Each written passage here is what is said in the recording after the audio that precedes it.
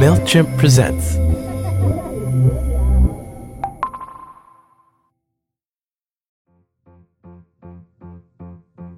Clusters aren't always a bad thing, like a cluster of stars in the night sky or those crunchy little clusters in your cereal. But you know what's never good? A cluster. A cluster is what happens when marketers group customers with very different behaviors into one big messy audience. Like when someone receives a new customer coupon code, but they're already an existing customer. Intuit MailChimp can help. They offer email marketing personalization tools that help marketers send product recommendations and discounts based on behavior data, turning your customers back into the unique customers that they are. Intuit MailChimp, the #1 email marketing and automations brand. Based on competitor brands' publicly available data on worldwide number of customers in 2021 and 2022. Just a quick word before we start. I want to give you a heads up that this episode deals with sexual assault. It does not contain any graphic details of actual violence, but it does deal with how one person is coping in the aftermath. As a young woman of color, I'm not often taken seriously because I don't hold the identities of someone who is powerful, who is a decision maker. I'm often the only person of color in the room. If you still believe it, only woman. I'm most often definitely the youngest in the room. And what that means is that people sometimes, subconsciously or not, don't take me seriously. What I realized is that pain that I felt from people not taking me seriously, or the isms that I faced, racism, sexism, ageism, that is the cost of trailblazing. That's the cost of being first. Amanda Nguyen is the founder of RISE, an organization that works to protect the rights of sexual assault survivors. They've changed the law in more than a dozen states. This wasn't the path that Amanda was originally on. She was studying to become an astronaut, but after a traumatic experience, she faced a choice: be in court forever or live her life and pursue her dreams. She didn't want to choose between justice and ambition, but she also didn't want to ignore the laws that were working against her. I'm Ann Friedman, and this is Going Through It, a show about how hard it can be to figure out when to quit and when to keep going. On this episode, what happens when you believe in the system, but the system just doesn't see you? Most people don't know this, but a rape kit examination takes 3 to 7 hours long. Mine was 6 hours long, so I was there overnight. Wow. I remember walking out, the sun was rising, and I'd just gone through 6 hours of intensive forensic collection. You know, the crime scene is your body in a rape. And after going through 6 hours of that, my blood taken for toxicology reports, hair samples taken, the bruises on my body pictured, photographed, you know, all of that, being so drained, walking out. And I have never more fully understood the definition of lonely. Holding that taxi voucher in my hand and knowing that my life is changed. You know, I remember opening the taxi door, going in and being like, well, where do you go from here? So where did you go from there? I think one of the first phone calls that I had, which was within 48 hours of me leaving the hospital, was with very well-intentioned local advocacy groups that told me very frankly how difficult the process of rape prosecution is. I remember the lawyers on the other end of the line saying, we just want to give you a realistic picture. Rape trials on average take 2 to 3 years, and that you have every single right to try to prosecute, but know that it will consume your life if you do. What was afforded to me, though, was a 15-year statute of limitations. Okay, so you have 15 years to prosecute, but in practice, it doesn't work that way because your evidence, your rape kit, isn't protected for 15 years. States like Massachusetts, which is where you lived at the time, require you to go back and say, don't destroy this at regular intervals. So how often did you have to go out of your way to say, don't destroy my rape kit? I mean, it was set at 6 months. Wow. Every 6 months. What made you decide to try to change that? Everyone rages in a different way.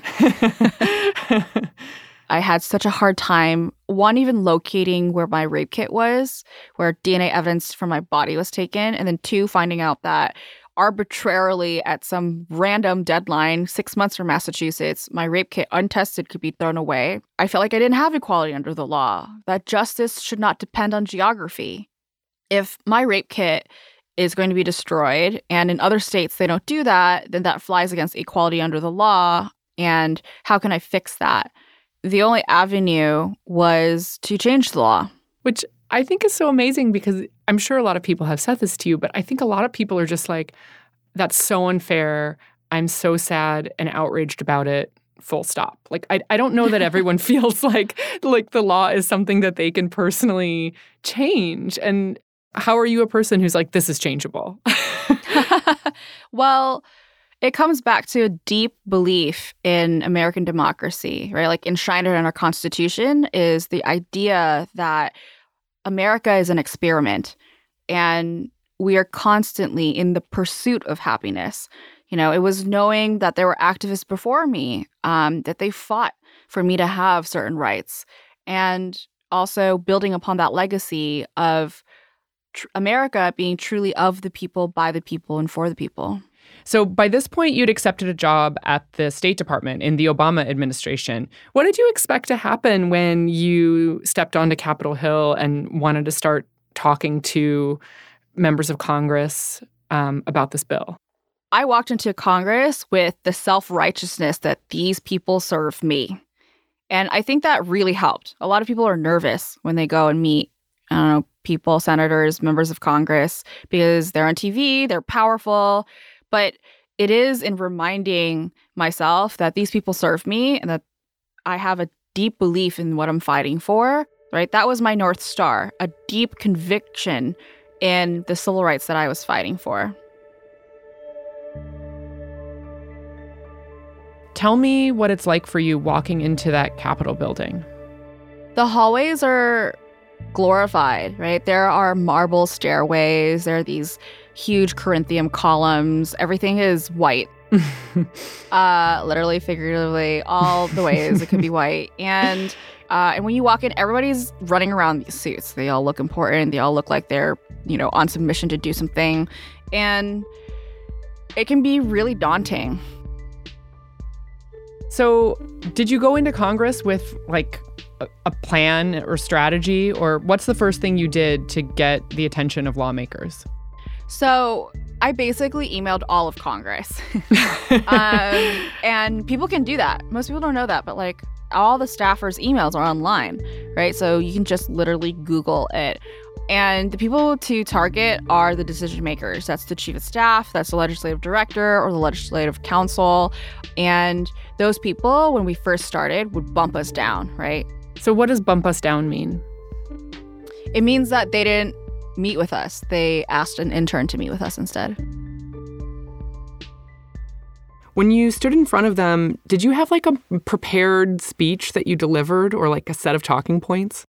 It was so long ago. Yeah, we did have a certain set of talking points. We practiced it. So it was, hi, my name is Amanda. This is why I'm here. This is why you should care about this issue. I'm a rape survivor. And this is also a smart idea for you to pass. Politicians literally told me that they cared about the issue, but they have a political campaign to run, or that they cared about it and sympathized, but they didn't know if their constituents branded them for that issue, right? So it is just en masse, a lot of meetings talking to people who did not care about our civil rights.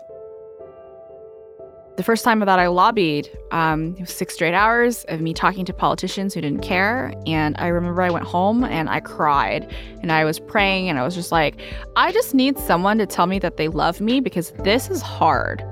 The next day, I woke up and did the same thing. I went back, this time to the United States Senate. And in my Uber ride to the Senate, I met this man.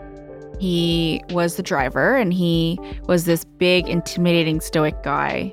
He didn't really talk to me, but he saw that I was going to the Senate and asked why. And when I told him my story and why I was fighting for these rights, tears welled up in his eyes. He turned to me and he said, my daughter is a rape survivor, and she went through something very similar to what you went through. And when he stopped the car, he said, can I shake your hand? Thank you so much for fighting for my daughter. Has anyone told you that they love you today? I love you. When it gets tough, these civil rights are my North Star, but also I hold on to these memories of meeting people who have shared with me how much this work and these civil rights mean to them. I rise today to discuss the Sexual Assault Survivors' Rights Act, and I'm very pleased that this So finally, you did get someone inside the building on your side. Now, this issue came to the attention of my office when a 24-year-old young woman, Amanda Nguyen, came and told me about her experience with this issue. So Senator Jeanne Shaheen proposes your bill, which is called the Sexual Assault Survivors' Bill of Rights. And this bill basically requires states to do 3 things for survivors. 1, to give rape survivors a forensic medical exam for free. 2, to protect their rape kit for 20 years. And 3, to send each survivor a written notification before their rape kit is destroyed so that they know it's going to happen. But before that becomes a law, you have to testify in front of Congress.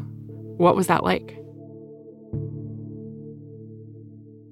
You are sitting at a table, there's a mic that's in front of you, and you're looking at a chamber of, it's quite intimidating, of high ceilings, and there are about 20 United States senators that are sitting around this U-shaped table, staring down at you, literally staring down at you, and they are going to question you on the law that you're proposing or the law that you've written.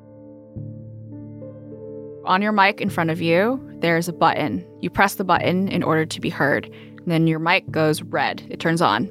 You always address, thank you, Chair. Thank you, Ranking Member Feinstein, and distinguished members of the Senate Judiciary Committee. Thank you for inviting me to testify today to discuss the Sexual Assault Survivor Bill of Rights. And then you have 5 minutes to make the case for 25 million rape survivors. We can hold up a light to the darkest corner of human experience and allow survivors at last to be seen, to be heard, to be believed, and to be empowered. I have authored a first-of-its-kind worldwide resolution on the rights of sexual assault. I sat in the same seat as James Comey when he testified. I sat in the same seat as Ruth Bader Ginsburg when she testified. These seats are where laws and where history is made.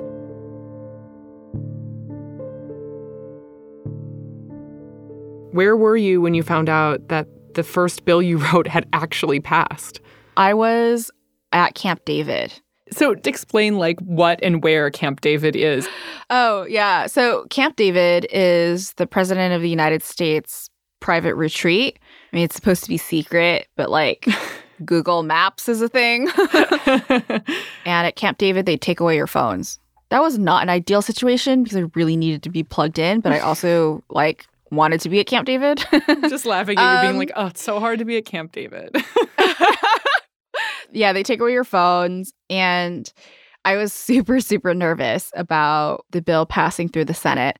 The deadline for Congress being in session was about to run out. So that day was do or die. It either passes or we have to start this whole process over. So very high stakes. And I remember walking to the bar of Camp David, Shangri-La, and seeing my portal to the outside world, which was this TV screen that had C-SPAN on. And I've never been more happy to see C-SPAN on. And I was like, oh my God, they're about to vote on this bill, and I need to figure out what's happening right now. I ran outside and I hijacked Golf Cart 1. Wait, sorry. Is Golf Cart 1 the president's golf cart? Yes. I was like, I need to get to the Camp David chapel because remember that the chaplain had a computer and a phone. So like my portals to the outside world. And I ran out of Shangri-La, hijacked Golf Cart 1. And when I pressed the pedal, it went backwards. And I remember stopping, braking really hard into a tree in front of the Camp David chapel and running in. And the chaplain was sitting there. He was on his computer. And I was like, sir, you don't know me, but I'm a Christian and I need your phone. And it's for 25 million rape survivors. It was like working on the computer and calling my teammates that I ended up negotiating for the bill to be passed. Wait, sorry, you ended up negotiating for the bill, like, because all the votes weren't there? Like explain what you mean. That's like, you're right. actually calling them to contact additional senators, like, while you're watching this vote? Yeah, there was a hold, and we didn't know where that hold was coming from. And we ended up being able to convince everybody unanimously to vote on it. So the bill passed through the Senate, and this is basically your first big victory. How did it feel? Yeah, I just remember feeling like justice has happened for me, right? This is the closest to justice that I'll probably ever see. I remember my colleagues were like, well, where do you want us to drop you off? And I just said, just drop me off at the Lincoln Memorial. It was still light out, and I remember looking across the National Mall lawn, looking past the Washington Monument to Congress, where the Capitol was. I actually stood intentionally in the same place that Martin Luther King had his I Have a Dream speech. It was the most grounding and in tune, self-realizing moment I've ever had in my life. To start off from such a place of powerlessness, I have never been more grounded than at that moment in realizing that impossible is just an opinion.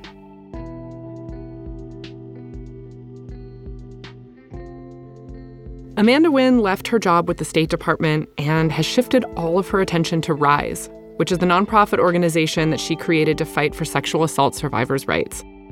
After President Obama signed the bill into law at the end of 2008, Amanda and her team went on to pass 19 bills across the country over a period of just 18 months. Everyone rages in a different way, and Amanda's rage has been extremely productive.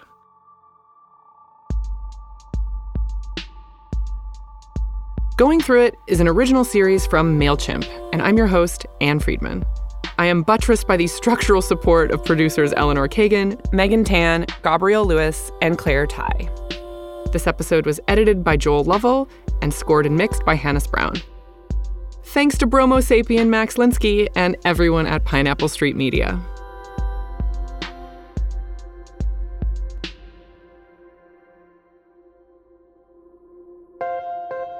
On the next episode, what happens when you feel like you've lost yourself as a new mom and you don't know how to find your way back?